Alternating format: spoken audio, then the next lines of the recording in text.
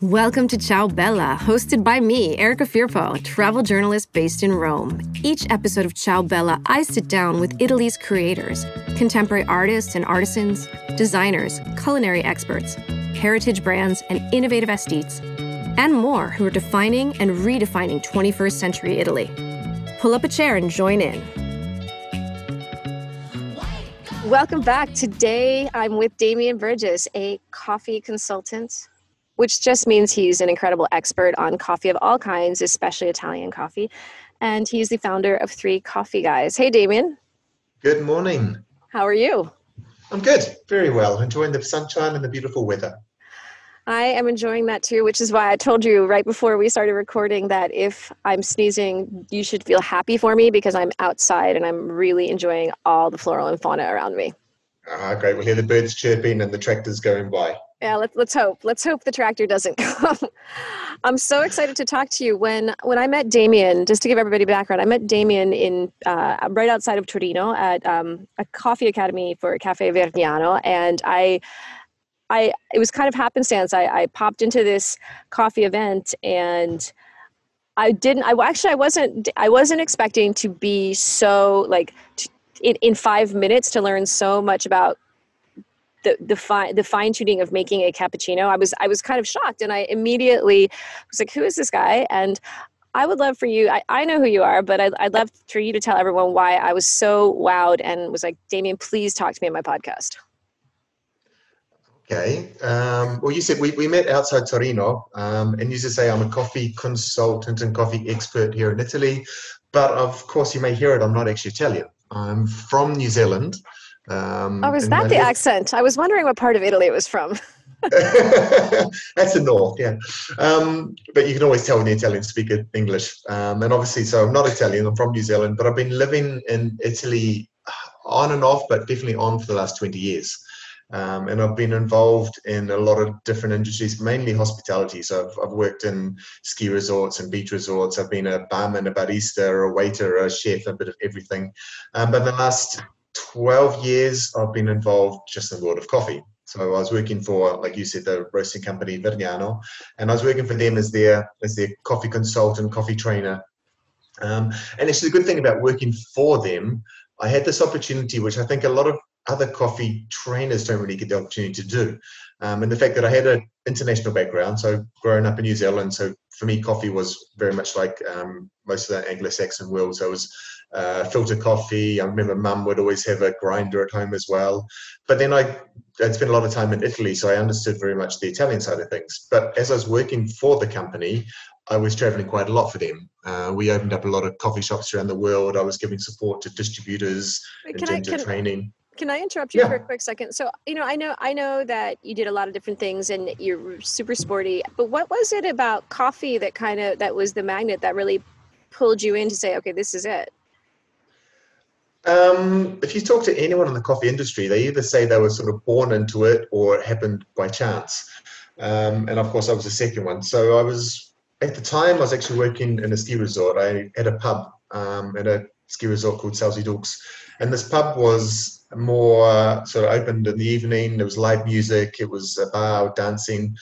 But I was also getting to the point in my life where I had two daughters, they were very young at the time, and I could no longer be working until 5 o'clock in the morning and then getting up 2 hours later to take them to kindergarten. So it was a time I needed to do a bit of a change. And this company was looking for someone who had experience in terms of bar, could speak English, of course, because that was most important. And at the time, honestly, I didn't know any more about coffee than anyone in the industry would, which is actually very, very little. You wouldn't realize it, but most baristas don't have a good understanding of coffee itself. So when I started, I knew nothing. It was all open for me as well. And when I did the first interview with them, I didn't even know how to work the espresso machine I was given. So it was a very thrown into a situation where I had to learn. But it was interesting. It was a time when a lot of education on coffee was becoming more and more prominent. There was something called the Specialty Coffee Association, which was really pushing the education of coffee for consumers, for baristas, and for coffee lovers. So I was in the very first steps of that as it progressed. Tell me, so you were mentioning you were working for Vignano, and when did it go from? I know you were traveling internationally for them, but when did it go from working with them to really building up this coffee academy? And could you tell us a little bit about that? Okay. When I started, the whole idea was the Coffee Academy, Okay. because they needed someone who could do it. And the coffee training, as I said back then, wasn't a thing. Actually, it was quite frustrating. It was frustrating and very nerve-wracking because I was thinking to myself, "Oh my gosh, I'm a New Zealander who's going to be teaching Italians about coffee." Yeah, And the that's very pretty first time risky. I was terrified. I had to. Obviously, I didn't have a lot of experience at the time, and people would ask me questions, and I'd be like, Good question. I'm pleased you asked me that." And the whole time I was thinking, what does it even mean? What does it mean?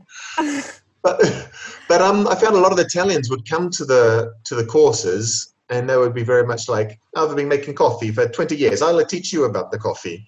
But really, very, very quickly understood that they didn't have an understanding of the coffee itself. They thought they knew what they were doing because this is what their grandfather had taught them, but there was no understanding. So very quickly I realized that it wasn't so daunting after all, that I did have more knowledge than they did. And I began to really enjoy it. And I enjoyed those times when someone comes along and saying, "Now I'm going to teach you." I'm like, right, I'm going to really get them, because they just have this understanding of what they think they know without ever had any knowledge behind it, if that makes any sense. No, I think it makes a lot of sense. It's kind of like, I mean, I think it's anybody that's like in any culture that there's something that really identifies to their culture. So by blood, they must know how to do it. Yeah. And It's funny. Italians are very, very famous for that. And I think with coffee, like I remember a really good friend of mine from Palermo was staying with us, and we were about to make him a cup of coffee, and he pushed us aside. We just have a little mocha, and he Yeah. pushed us aside, and he said, "Oh no, this is like Erika, non si fa così." And I was like, I'm just literally putting coffee. Like we weren't even talking about the coffee I bought. It was just making the mound of coffee, because he's like, "Ma Hmm. devi essere una montagna come Etna." Like he literally told me it had to be a mountain like Etna. Yeah. And I had to like make, so instead of packing it in, it had to be this thing. And I was like, and so then after that, for years after that, I think when I met you, I was like, well, it has to be a mountain like Etna. Like that's how you put coffee in a mocha. Well, And that's even the mocha pot, everyone has their own different ideas as well, because everyone's grandmother told them something different, and obviously, if the nonna says it, then it's religion. It's what exactly has to be right. So if you go around Italy today, everyone will tell you different ideas of how to make the perfect mocha. And I did a video just recently and did that as well on the mocha. And there's a lot of tricks and tips that a lot of Italians were like, "Oh, I didn't know that. Oh, I didn't know that." So there's, yeah, I can understand he was trying to tell you what to do, and probably it would have come from his grandmother, and the Mount Etna exactly. idea is quite system. It's super charming, but it's like if I told you how to make the perfect chocolate chip cookies, because I can make the perfect chocolate, but it's only because I told you that. But you bring up a good point, because their coffee culture is, I think everybody identifies Italy with the cappuccino and the espresso, and in Italy we Yeah, make the best for coffee. But sure. one of the things that I find fascinating is there's different. It's subtly different coffee culture from the north to the south. Oh, very much. Not And even so subtle, really. I would love you to tell us some of the differences that you've noticed. Um, Well, okay, you get a lot of people come over to Italy traveling, and you talk about the Italian coffee culture, when in reality there's not an Italian coffee culture. There's many. It literally is divided north to south, obviously, as you said, Erica, but also different regions have different Italian coffee cultures. And this is at first because when coffee first came to Italy, it came into the port of Venice, and obviously coffee as a history had been around a lot longer before it came to Italy. And actually, when it did come to Italy, the Italian Catholic Church wanted to ban it, because up Really? until then it was, yeah, well, it had been a drink used by the Dervish dancers and the 12 dancers, and it was something which the Muslims is almost seen as to help put into a trance. So it was seen as this Muslim devil's drink. So therefore, the Catholic Church wanted, right, no, sorry, a lot of the people wanted to ban it. And the Pope at the time, the Pope Clementine VIII, he said, well, hang on, before we ban it, let me just try it. And then he decided it was good enough that we should be drinking it as well. But back at the time, it came into Venice, and that was the very first port of call, because you had all these spices coming through into Venice. And when coffee first was to be imported into different places, it was coming basically into three main ports, being Naples, Venice, and Trieste. This is obviously going ahead quite a few years. But it was very much divided where the coffee was coming from. So the coffee which was being unloaded in Naples, or Napoli, was the coffees mainly coming from Africa, and these were your Robusta coffees.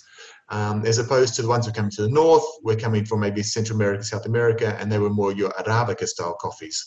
Now, for those who don't know, I talk about Arabica and Robusta. They're both two types of coffee. And I think the easiest way to sort of explain it is I'm talking about fruit. People don't realize that coffee is a fruit. So if I was to compare maybe coffee to apples, you've got so many different types of apples, the red ones, the green ones, the yellow ones, the Golden Delicious, the Granny Smiths. And of course, even though they're all apples, they have very different characteristics. So ones which might be a little more crunchier and sweeter, ones which might be a little more acidic and tart. And coffee is very much the same. So Robusta is, as a fruit, is a lot more deeper, bolder, intense flavors, more body, whereas your Arabica coffee is a lot more delicate, a lot more sweeter, possibly more complex, and more acidity. So you've got this very different, two different types of the coffee going to different regions in Italy straight away. So even today, and the reason I started saying all that was, so the north of Italy started consuming these coffees which were a lot more delicate. They were the Arabica coffees. Mm-hmm. Naples were having these coffees coming from Africa, which were these deep, dark, rich Robusta coffees. So, of course, at that point, the people are drinking what's available, and that becomes your norm. So even today, going forward probably a couple of 100 years, the coffees which are being drunk in the south are those coffees which are more your Robusta coffees. And they have a very, very different type of flavor. They create a different type of espresso completely. And you'll find that people in Napoli will tell you that they have the best coffee in all of Italy because of the water and all sorts of strange ideas. But it's literally a different I've heard that. type of coffee. Oh, yeah, it's a different type of coffee. So if you make it as an espresso, it's going to be very thick and very rich. It's going to have this dark crema on the top. And they'll tell you, there we go, another little fake news.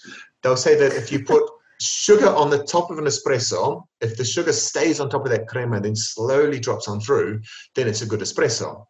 Wow. When in reality, all you really need to do is have a lot of this Robusta type of coffee in the blend you're using, and it's going to create more crema, and therefore the sugar will stay on top.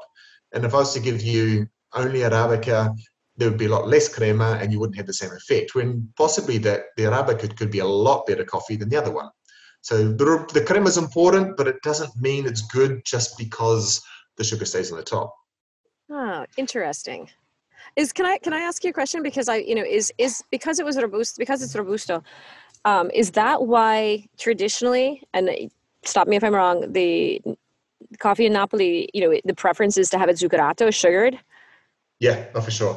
Okay, then you've also got a lot of the Robustas. If we go back 100 years, the coffees which are coming from Africa were going to be low quality. And if you, once again, think about it as a fruit, so your low quality fruit is going to be a little more rotten, it's been eaten by insects, it's not going to be great.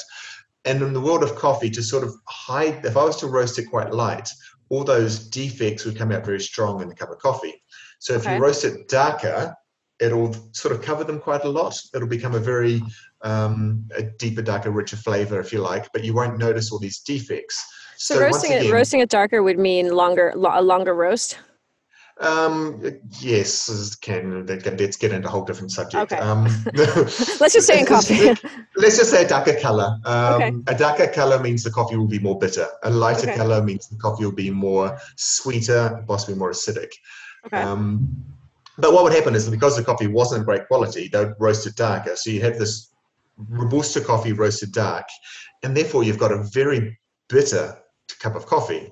So sugar is pretty much natural. You have to put sugar in. It's almost undrinkable without it. Very subjective, but if you go to Naples today, you'll go into coffee shops, not in Naples, but a lot of different areas around the south, where the barista will automatically put sugar into the espresso if you don't ask for it. So they'll actually take the sugar, put it into the cup. The cup will go under the espresso machine, and you'd have it already sugared. In fact, if you don't want it, you'd have to ask it to be non zuccherato, so without sugar. And then everyone licks you. Yeah. Well, I remember doing a show once, and someone came along from South, this is in the first years, and he said, he asked me, have you already put sugar in it? And I looked at him and was like, what do you mean have I already put sugar in it? I was like, no. But then I realized later on, if you're coming from south, for them it's natural as well. Yeah. But also because they use those dark flavors, that bitter flavor, when they go to the north of Italy or maybe different region where the coffee blend itself is a lot more lighter and delicate, they consider it to be very wishy-washy and weak because they're used to this dark, deep, bold, and bitter coffee. And it doesn't make it better or worse. It's just literally different. That's all. Interesting. Very, very interesting. It's so funny because I've always, I think, and maybe, my mom's family is from Rome, and a lot of our friends are Southern. So for me, like an espresso zuccherato is like the way it should be. Like I would, and that's, it's again, that's why I always thought espresso was supposed to be like, it should be served already sugared, in a hot cup as well. Yeah, if you go to some places that have this boiling hot cup as well in there. No, it's very different from different regions of Italy. But it's not wrong to put sugar in coffee. Like a lot of people ask me, is it wrong to put sugar in coffee? And the answer to that is no. You drink it the way you want it. Exactly. However, what I would say is it's wrong to put sugar in there first without trying it. Because it's like a chef's made you a great plate of food and my dad would automatically put salt on anything without even tasting it. And maybe that plate already had too much salt in there and you just added to it when it didn't need it. Exactly. No, it's exactly, you're absolutely right. And because there are some coffees where if you put sugar in there, it will literally ruin them. It'll have a negative effect on it. Like in your coffees which come from the south, that sugar will actually help to highlight in a lot of different chocolatey caramel flavors. But if I was to put sugar into maybe a different type of blend where it's all Arabica, it's very complex and very fruity, and that sugar can almost kill this complex acidity that the cup can have. Is that getting too complex? I mean, for me, it is because I didn't realize a cup of coffee was that deep. But I think this is one of the amazing things about talking to you is that you know so much, and there's such a, not just a culture behind coffee, because I think there's just almost, I guess I would call it a science behind coffee that I took for granted. For sure. So that's like, one of the things that really impressed me when I was talking to you the first time, we were at the machines, the machines that they have in bars. So you were in front of all those different machines and you were talking about how there are all these different types of machines. And then you started talking about the temperatures. And I was like, he's crazy. I'm like, he's New Zealand. So he is, I literally said to myself, he doesn't know what he's talking about because he's from New Zealand. And then you explained that,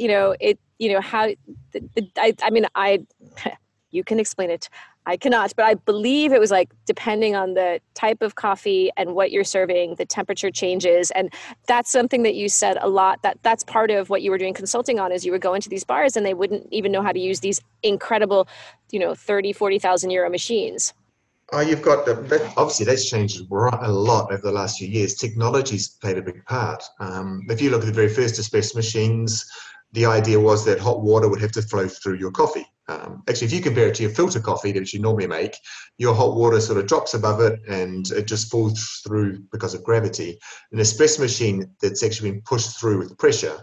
So the very first machines, you had hot water and it'd be forced through.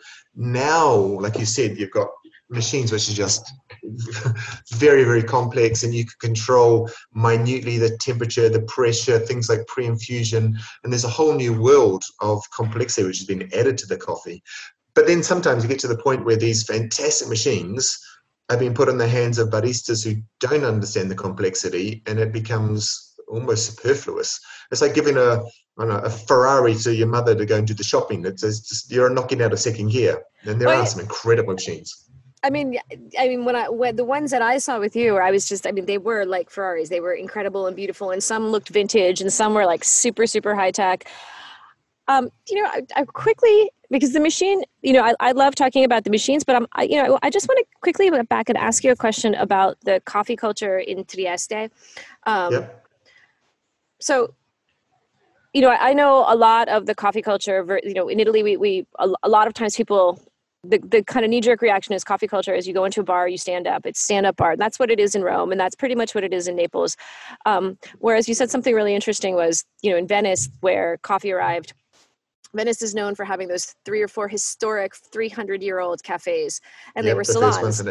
And they're beautiful. And I mean, I'm a big fan of visiting them just because I love the history behind them. I love the way they look. I love the whole concept of I am at a 300-year-old coffee shop having a coffee. Even I don't care what it costs, even though it does get a little expensive. Exactly. But in the idea of what what a coffee boutique or a coffee shop was back 300 years ago. It's to me, it's a beautiful analog moment in history that I love. And I'm curious, because I also know that in Torino, I've seen some beautiful coffee shops that somewhat remind me of Venice. What's it like in Trieste? Because I've never been there. Well, you've got to remember that when coffee was first introduced into Italy, it was very much a rich man's drink. It wasn't for the common people. It was for the rich, the poets, the royal family. In fact, for that reason, that coffee went from there straight to Torino, because it's where the Savona family was at the time as well, the royal family. So it was very much linked to this posh society. So the coffee shops, when they developed, they were beautiful. They were, all the machines had to be very ornamental. There was like a centerpiece to this culture of coffee, which was flamboyant. So therefore, like you said before, when you go into La Florienne in Venezia, it's beautiful. And that's because that's the clientele who were drinking coffee at the time. And then it did change, obviously, coming down, became sort of more a common man's drink in the early 1900s, when the whole coffee changed and espresso machines came about. But everywhere around Italy, the Italians will stand at a bar. You have to, and you'll be shoulder to shoulder, and you have to budge your way through. And of course, Italians don't know how to line up, so you sort of have to yell and make yourself heard. And that's also, I suppose, the beautiful part of Italian coffee culture that I think people come to Italy to be part of, because there's nowhere else in the world, and I don't know if that's quite true, but I'd hesitate to say it is, there's nowhere else in the world where everyone will stand at a bar and have their espresso. And I've done a lot of openings with Italy, in Chicago and New York and different places around the world.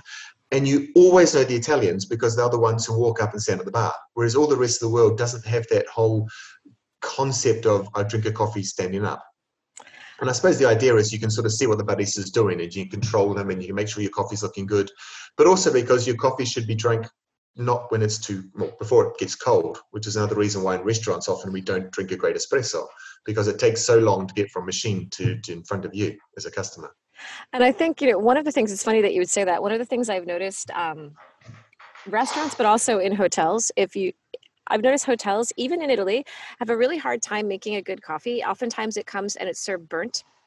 Like you'll have a cappuccino that's burnt, and it's like I'm still trying to figure out, but I'm assuming they don't know how to use their machines, or they don't have machines. There's a bit of everything.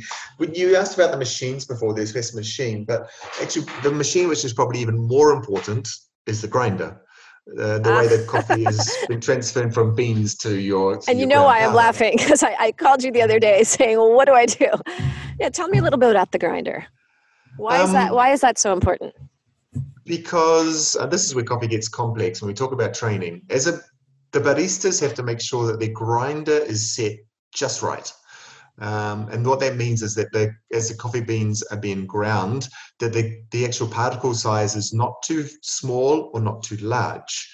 And what would happen if your coffee is ground too coarse, the water is able to flow through very quickly. There's less resistance, so the water flows through very quickly. And this is true for if you're making American coffee as well, the filter coffee.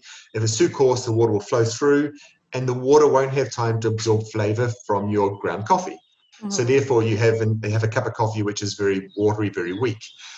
However, at the same time, if your ground coffee is too fine, and once again, this is also true for making a filter coffee, the water is not able to flow through, and therefore it sort of sits and it becomes muddy. And when it does drop below, it's had too much flavor. So you have something which is a very muddled, very overbalanced. It's called over-extracted, but not a very balanced cup of coffee as well.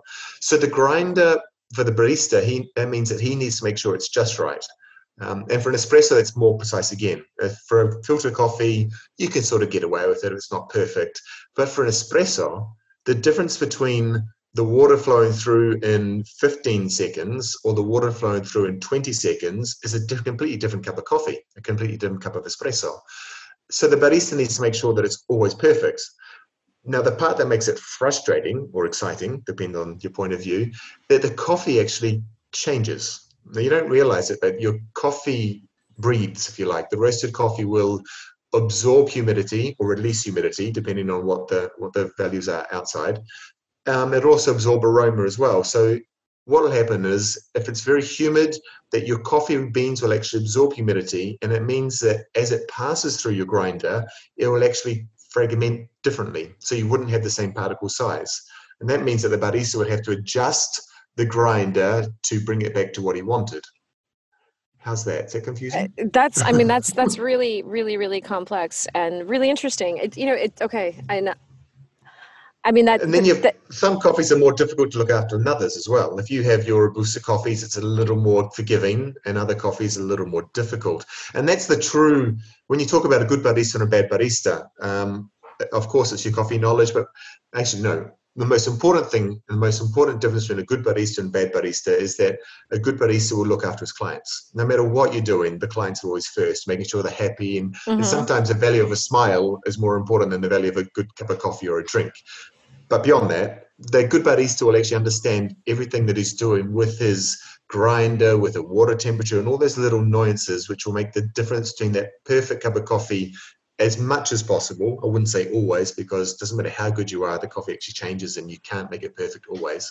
But as good as possible, as often as possible. How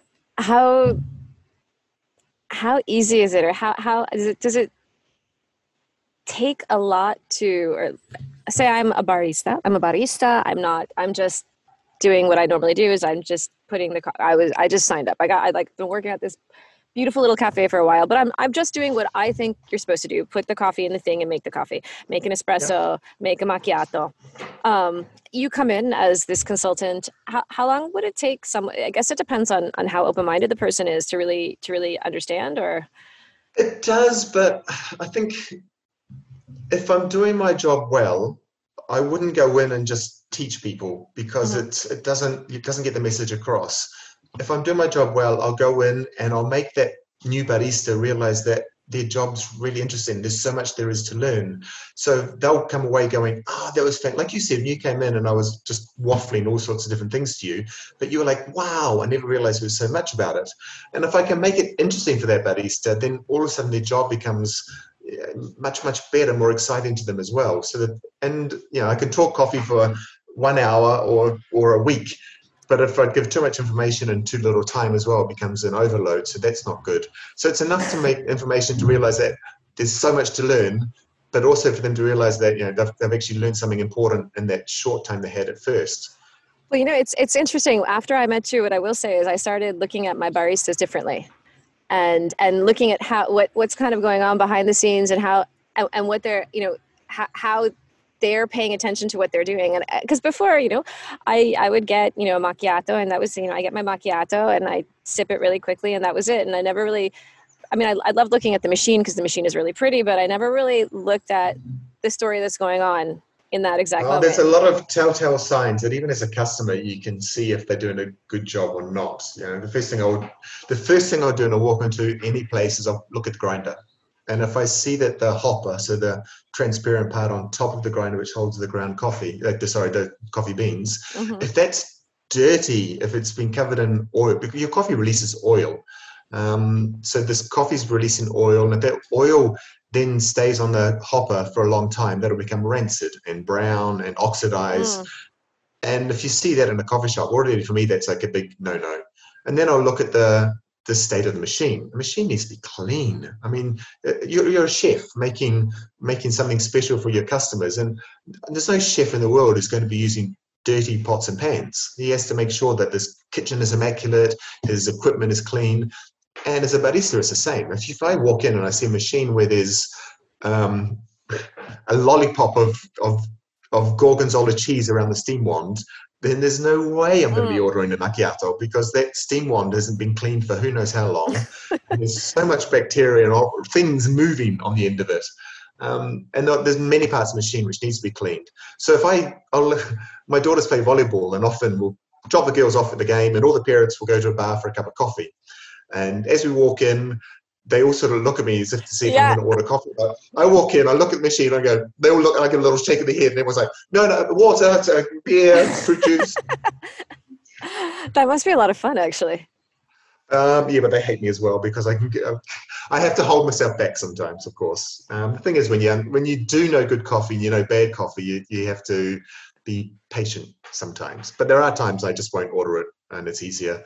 And then there's times when I do order it, and it's oh great macchiato, espresso, double. So of course they all ask for something different because that's what Italians do. You know what? Um, Actually, that's a great point. I think a lot of people, I think a lot of people when they come to Italy, they get the cappuccino at the bar, and they drink it too long. Please, everybody, don't stand at a bar and drink cappuccino too long because then I can't get to my bar. um, and then and never after lunch, of course, because then yeah. you're really in trouble. Well, that's yes. But you can have the macchiato, which just has a little bit. But I want one of the things I think, I'm a big. I feel like I'm a promoter of the shakerato or the shakerato, however you want to pronounce it. And I love sharing the outside of the realm of macchiato, espresso, and cappuccino, because I think a lot of people come to Italy, especially when you come in the summertime and you get the cappuccino. I'm like, no, don't do it. It's too hot. I'd love for you to share some of the more uncommon but Italian coffee drinks. Okay, this is good. This goes back to you asking before about the different regions of Italy. So a lot of them will all have a different, like you say, coffee drink. Across the board, you've always got your espresso, your macchiato, your cappuccino, latte macchiato, which now has pretty much been abbreviated around the world to latte. So a latte macchiato would be your glass of foamed milk with your espresso, which has been marked onto the milk, which the word macchiato means marked. But you get around the world, no one ever says latte macchiato, they just say latte. So your baristas in everywhere except Italy will know that a latte is latte with espresso. And this happens always, when people come to Italy and they think, I'm going to ask for a latte, and they walk up to the bar and ask for a latte, and then they get given a glass of cold milk. Because you're literally asking for a glass of milk when you ask for a latte. But that's everywhere in Italy as well. Your caffè shakerato is an espresso, which is then put into a shaker with ice, shaken. So the word shakerato means shaken. Often you may add or sugar syrup, or it gets better when you add things like amaretto, Bailey's, from the word of English, hazelnut syrup and things like that. So you can be having a lot of different flavors added to it, which is quite unusual because Italians are very purist in their coffee drinking. But when it comes to shakerato, you're allowed to add things to it there. And you get this, if the barista does it well, you get this beautiful foam on the top of your cold iced coffee as well. Now in America right now, a lot of people have what's called cold brew. The difference between a cold brew and a shakerato, your cold brew is actually been made cold from the very beginning. So the water was cold water in the very beginning, and it takes maybe up to 20 hours. But when you use a shakerato, you're making a hot coffee and turning it cold. So it actually will extract different flavors. But the idea is your shakerato will be, and I prefer a double espresso, put onto ice and shaken until you get this beautiful foam. In fact, you have a great video that I saw you doing that, and I believe that I've done that. I have made my shakerato a la Damien. Oh, really? That video is well old. I've got no grey hair. I found it on YouTube. I quick question, because I know, so when the other day I was at another coffee shop, one of my favorite coffee shops in Rome, and it's a Neapolitan coffee shop, and they were like, oh no, now we have this new summer drink called the Romeo and Giulietta, and it's essentially the cold version of what they call a monachella, which is it's cold coffee or cold espresso, and then they put chocolate syrup, and then they put it's crema di cafe. Yeah. Or almost like a mousse di cafe, and then there's another thing which doesn't really exist out of Italy. They've tried to do it in different places, but this crema di cafe hasn't caught on anywhere else. I know. Actually, you've got to tell everybody what the crema di cafe is. It's you said a mousse. It's like a soft serve ice cream. It's like a cold yogurt. It's strange. And it's mainly just, as a barista, you just add milk, mix it up, and then pour it into your granita machine. So it's a soft serve ice cream. Does that make sense? Yeah. Soft serve coffee ice cream. Yeah, soft serve coffee ice cream. Exactly what it is. But if you look at all of the coffee drinks in Italy, the portions are small. You don't have a grande, you don't have half a litre of coffee. But the flavors are very, okay, this is where Italians are very good. They understand flavor. They understand this balance of flavor. So when you have, for example, in Piemonte, where I am, a drink which is called a bicchierino. A bicchierino in dialect literally means little cup. So you've got a glass which is about 150 ml, so therefore about half the size of a cappuccino, a single serve normal cappuccino. And it'll have this very dark, rich chocolate on the bottom, liquid chocolate, often with hazelnut, because the area of Piemonte is very famous for hazelnuts as well, which is where Nutella comes from. Then you have espresso, and then you have this layer of thick, sweet cream on the top as well. And there's a lot of different variations. And it's always a glass cup, right? It's always glass. So you can still see these three layers, yeah, because it's very, very visual, very Instagrammable. But because you have this rich, dark chocolate, and espresso can only really be 25 mils, and then this layer of the cream, you're talking about a very small portion, but it's a portion of intense flavors. Now, you can't transform that into a half a liter of coffee that you'd have in America. It just doesn't work. You can't do it. And a lot of the drinks around Italy are very much like that. You said the Romeo and Giulietta. For sure, it's probably the same sort of size. 100 mils would be. It's tiny. It's like they put it in. They actually don't do it in vetro, which I was really surprised because it'd be nice to see. They did it in. I don't think they did it in vetro. Now I thought they did it in an espresso cup, but the taller one. Yeah. Quick question, because I know a few years back I saw an article in probably like the New York Times or the Wall Street Journal about third wave coffee, maybe in Trieste as well. Yeah. Can you? That's an area, and maybe because I do become like a coffee purist, and I automatically turn off like when I hear the word cold brew or the nitrogen thing or third wave. Could you tell me a little bit about that and what's happening in Italy? Put into focus, coffee itself. Okay, once again, it's a fruit, so therefore it grows in plantations and it comes from a lot of different places around the world. But a lot of the places where coffee comes from are obviously your poorer countries, and the actual farmers themselves maybe don't have a great understanding of farming in terms of the complexity of what it can be. So if I was to import coffee from many countries 100 years ago, the plants would grow, the farmer would pick it, and that's as good as it really got. They'd have to transform it into these beans and let it to dry. But if I actually go down the track in recent years, there's been a lot of focus and a lot of research into the farming of coffee to actually bring up the quality of the beans which they're growing. So you've got these plantations which are growing coffee cherries where the quality is a lot more than what it used to be. And by that I mean that you can have a lot more complex flavors coming out of your coffee that once upon a time weren't there. If I don't have the beans which are rotting, if I don't have insects eating it, if I don't have different diseases on my plant, my fruit is going to taste better. So this is the whole idea of this. You said third wave coffee, but there's definitely specialty coffees. There's coffees out there which are amazing now, and it would be a shame to mix them with milk. It'd be a shame. They used to be more purist in it because if I compare it to wine, here we go, this is probably even better. Wine and coffee are very, very similar. They both come from fruit. It's transformed into a drink. Wine can be made from a lot of different grapes, whether you're Nebbiolo or your Cabernet, your Merlot, and of course they all have different flavors. The one that you like is the best one for you, but it doesn't necessarily mean it's the better wine either. You can have a $2 bottle of wine which you prefer to a $100 bottle of wine. So coffee is very much the same. All of a sudden there's this world of the farmers are paying a lot more attention to the coffee they're growing, maybe even only one area of their plantation, to grow something a lot special, which in return means that they can sell that coffee for a higher profit, because the honest truth of the world behind coffee, that the people who actually put in most of the work are the people making the least amount of money. And now they're actually able to grow coffee where rather than selling it for maybe $2 a kilo, they're even able to sell it for $200 a kilo. So this is this whole idea of, you say third world, it's a lot more artisanal, it's a lot more high quality, and there are coffees out there which are incredible. But if you're in Naples and you're used to drinking darkly roasted Robusta, you'd never appreciate it because it's just such a different realm of flavors that you're not used to as well. Now, I know I really quickly said in the very beginning that you're the founder of Three Coffee Guys, and this ties in directly to what you just talked about. So I'd love for you to tell everybody what Three Coffee Guys is, and I know you're one of three. because it says so in your, Yeah, it says in your bio, and I thought that was really clever. I was like, oh, really?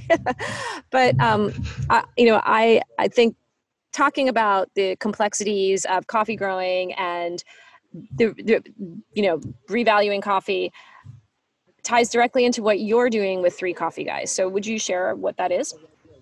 Well, as the world, there's actually a big community of coffee people all around the world. So there's a lot of trade shows, of course, and different events we'll go to, and you're often meeting up with the same people. So there's a lot of different friends in the world of coffee. Now, we also, as a trainer, a lot of the time people who become interested in coffee and want to learn more have said to me in the past, I'd love to go visit a plantation. I'd love to see, because if you're going to be a sommelier, you're never going to be a sommelier of wine without actually visiting a vineyard and seeing how wine is created. So in the world of coffee, it's very much the same. People want to see that world behind every cup of coffee. So there was myself and two other coffee guys, Patrick O'Malley, who's from Arizona in America, and Ricardo Viegas, who's from Colombia. And the three of us got together and said, well, listen, why don't we organize and bring some people to see a plantation and show them what it's all about? So Ricardo, being from Bogota in Colombia, he was able to organize everything on his side. Patrick and I basically just got a few people who are interested together, and this was in 2017, and just took a few coffee lovers, baristas, and a few people, I think it was about 20 of us in total, to go and visit a plantation. And plantations are, if you go to the countries of origin, the plantations are a wonderful area where tourists don't go. So you're not visiting tourist sites, you're very much in the countryside, you're visiting the real Colombia, the real Ethiopia, or wherever you might be going. And you get a whole feel of what, not only what coffee is all about, but the people behind coffee. And it makes you realize that it's a very much a people trade. There's only over 200 million people in the world who work somehow connected with the industry of coffee. And a lot of those are people in the farms. A lot of the people who grow coffee are small family farmers. Then, of course, you can go to Brazil and you have this huge commercial trade as well. But it's a world which is interesting and hardship, and there's a lot behind it. So we organized Three Coffee Guys to bring people to see this reality as well. So we started off with Colombia. We then took people to Honduras. Last year, we took people to Ethiopia, which was incredible because there's the whole coffee side as well, but then it's just such an incredible place to visit in terms of humanic side. We'd been, all of us, there's 25 of us, and all of us at one time or the other had a tear in our eye just on the emotion of, you've seen these people who really don't have very much. They literally live in mud huts, and yet they'd invite us into their homes and give us what they had as well. And they're the happiest people I've ever seen. They're working all the time. The ladies would be working in the plantation. So there's a lot of different phases which go through the coffee. It has to be harvested, of course. So it literally means the ladies have to walk into the plantation with a basket in their hand and cherry by cherry pick them off the plant. But then before these cherries are exported the country, they need to be able to remove the outer skin. Being a fruit, you have to take away the skin, the pulp. It has to be dried to the point you actually get these dry coffee beans. And there's a lot of different processes we can be doing there. And now the world of specialty coffee, people are playing with different types of fermentation and different processes, and this enhances different flavors. And all these ladies will be in what's called the drying bed. So the coffee needs to stay under the sun to dry anywhere up from a day to even 20 days, depending on the different methods you can use. And these ladies are just singing and dancing and chatting away the whole day long as they work. And they were there from as soon as we woke up in the morning until when we left them at nighttime. They would just be there working. And it just makes you appreciate that behind every cup of coffee, there's a lot of people, there's a lot of emotion, there's a lot of work that goes into it. That's a beautiful way to describe it. I'm curious, you mentioned something earlier, and you just mentioned this as well now. I think you did, the SCA and are part of, aside from coffee education and understanding coffee culture, is there also a technical aspect to what Three Guys is doing as like for training or that cupping? Is it like a cup? Yeah. Yep, cupping. So the idea was, if we were taking people to a plantation, we wanted to be able to give more than just shown them how a coffee plantation works. So we're actually doing a lot of training as well. So you mentioned the SCA, which is called the Specialty Coffee Association. And when I first started in coffee, I said before that this is when this whole training thing was coming about, that actually created a system where you could follow different courses. And now this has evolved to a point where there are different it's almost like a university degree, if you like. You can follow different subjects. So they're divided into the world of green coffee, so people can really understand the green coffee, the different types of varieties, the markets. You can understand the world of sensory skills. So this is where you said cupping, where you can actually taste your different coffees and understand the complexity of each cup. So I'd compare that, so I suppose, to sommelier of coffee, if you like. And the very first level, you sort of taste an Arabica and taste an Robusta and understand the differences. And as you progress all the way through, you become a Q grader to really be an expert in the world of cupping coffee, of tasting coffee. You can learn how to roast coffee. From the very beginning, it's very simple. You take green beans, you put it into the roast machine, it spins around for a while and comes out. And then you get into the very complexity of realizing there's a whole lot of different reactions and temperatures and things which can happen to change the flavors of your roast, depending on your roast profile. There's a world of barista skills. So as a barista, learning all the complexity of your machine, your grinder, how to make the great cup of coffee, even if you like latte art. So learning how to do pretty pictures on your cappuccino. And brewing. So the last one is also learning how to make everything that's not an espresso. So your mocha pots, your V60s, your Chemexes. In fact, yesterday I posted a video of what's called a fin filter. I don't know if you saw that. On Instagram, on IGTV? Yeah. In fact, I wanted to let everybody know. Damien, can you tell everybody your Instagram profile? I'm Damien, Damian, Coffee Guy. And he's got a whole series of videos. So you were also saying that you have how to make the best mocha, right? Yep, that's on the YouTube channel. That started years and years ago. So I think over the last few months, it's been fun just to make these videos at home. So the last one, a fin filter, which is something which is a little contraption which comes from Vietnam. Because a lot of people, you look today, if you're into coffee on the internet, there's a lot of people showing you how to make a Chemex and a V60, which are probably the more normal ones you might see. So I thought I was going to do something a little different. So I pulled out a fin filter and did a video on that. Is that an out of norm coffee brewing guide? Is that what it is? Yeah, because it's just a little unusual. You know, people know the normal one, so I thought I'd do something a little bit different. And then I grabbed my daughters and made them part of the video, which was fun. Oh, I'm gonna show it to my girls. Yeah. Because maybe they'll actually want to do something with us. They refuse to be in the videos unless it's about them. I see you have.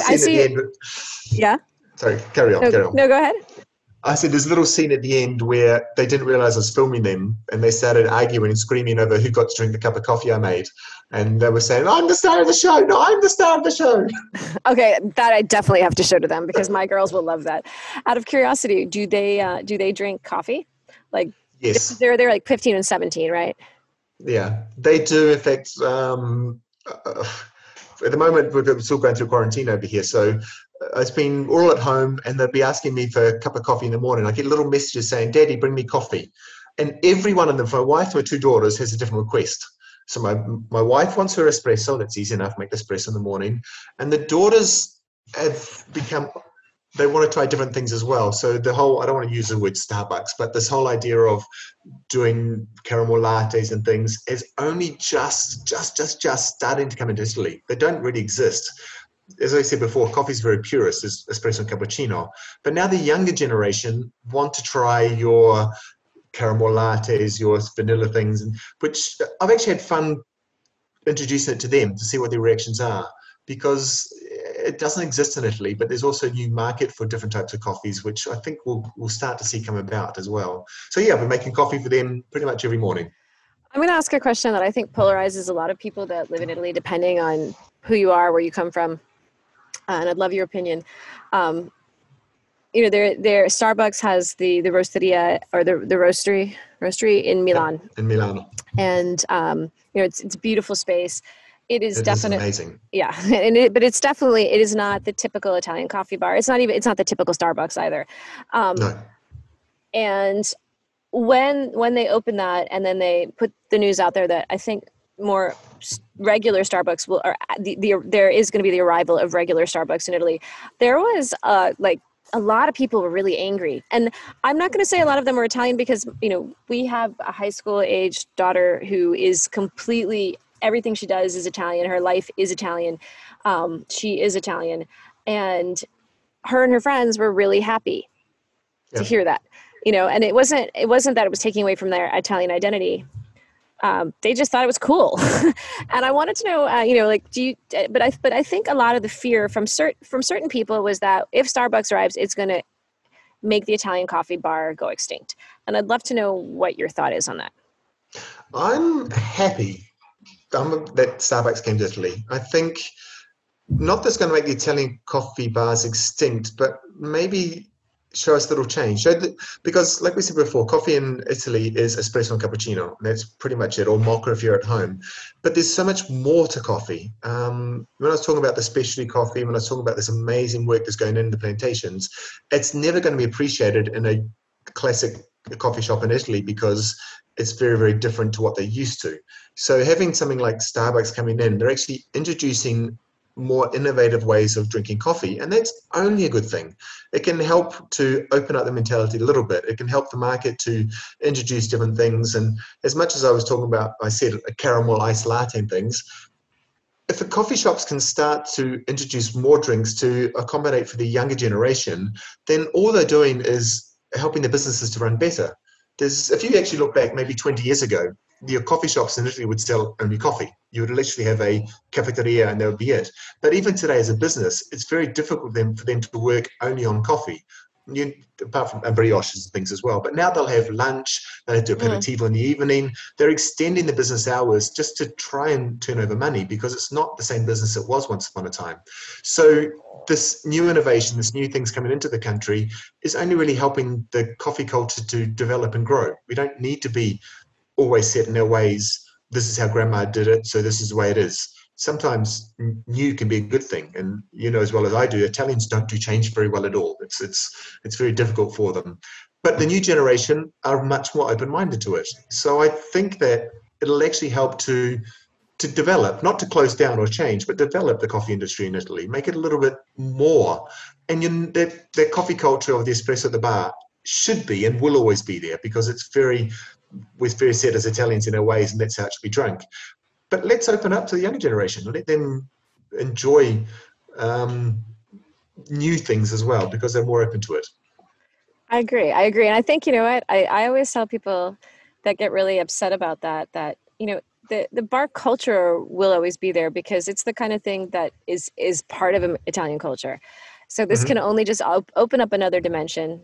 And, you're absolutely right. Also, one of the things I interviewed I just decided to interview a bunch of kids when Starbucks opened here, just to say, like, what did you feel? And this one girl said to me, she was traveling. She actually traveled from Rome to go to the Starbucks to Milan. And I was like, okay, wow, that is intense. And she said, yeah, but she's like, because this, and actually, it was her and actually the taxi driver. I asked a taxi driver the same thing, and they both said the same answer. They said, this reminds us that we have the world open to us, that we have hope. And I was like, that a coffee shop does that. And they're like, yeah, because seeing this it doesn't mean that we're not Italian. It doesn't change anything for us, but it reminds us that we can do things that we normally can't do. And I was like, that is an incredible answer. Damien, I'm so happy I had the chance to speak to you. Thank you for taking the time to speak with me. I'm really looking forward to, hopefully the next time the next time I see you in person, I would like to do what your daughter's doing and ask you to make me a bunch of different kinds of coffee drinks. But I'd love to be able to do it. Well, it was, again, like I said, it was so cool. It was such an eye opener, and it's really nice for me to see behind the bar what really, more than what I see. And actually it sounds like with three coffee guys, it seems like what you said, you're seeing what goes into a coffee cup is a whole world. And when you came along and did that was what I enjoyed most about what I do. It's just opening the eyes to people who think coffee's coffee, and just showing them so much more, and watching these people get excited. It's great fun. That's the most exciting part of my job. Well, you definitely do a great job. Thank you so much. Now, I just want to tell everybody, so Damien is Damien Coffee Guy on Instagram. And 3 Coffee Guys is the number 3 coffeeguys.com, correct? That's right. And the idea is each year we run, we're aiming for maybe 3 coffee trips a year, so to different places. So the idea for this year was Colombia, Brazil, and Asia somewhere. At the moment, obviously things are a little bit on hold, but going towards the future, the idea is different types of trips as well. And maybe some of them which will be only for roasters, but even for coffee lovers, because there's a lot of beautiful areas to visit. So the idea is even to make it like almost a luxury trip as well. There's a lot of coffee plantations who are starting to open up for tourism. So you have these almost 5-star resorts within the coffee industry starting to come through. So in the future, we want to actually bring people to those places as well. Well, when you were talking about Ethiopia, I decided, since I am sitting in front of my computer, I did look at the pictures as you were talking about it from your site, and I was like, I will be going on that trip. It looked incredible. That was incredible. We had a lady who came along with us. She's about 45, early 50s. And for her, it was actually rough. You've got to realize you're not living, I talk about 5-star resorts, but the reality is most of the time, 99% of the time, you're almost sleeping in bungalow conditions, and it's not a trip, it's not a holiday, it's hard work. And this lady found, at the times, she found it very difficult, but now she talks about it like the most amazing experience she's ever been on. So you have to realize you're in for a bit of a hard time. Hot water is a luxury you won't get most of the time. And food, you just eat whatever's there, and you have to be very adventurous. But that's a great part about it. It sounds incredible. Thank you, Damien. I really can't wait to see you in person, and looking forward to seeing more of what you do.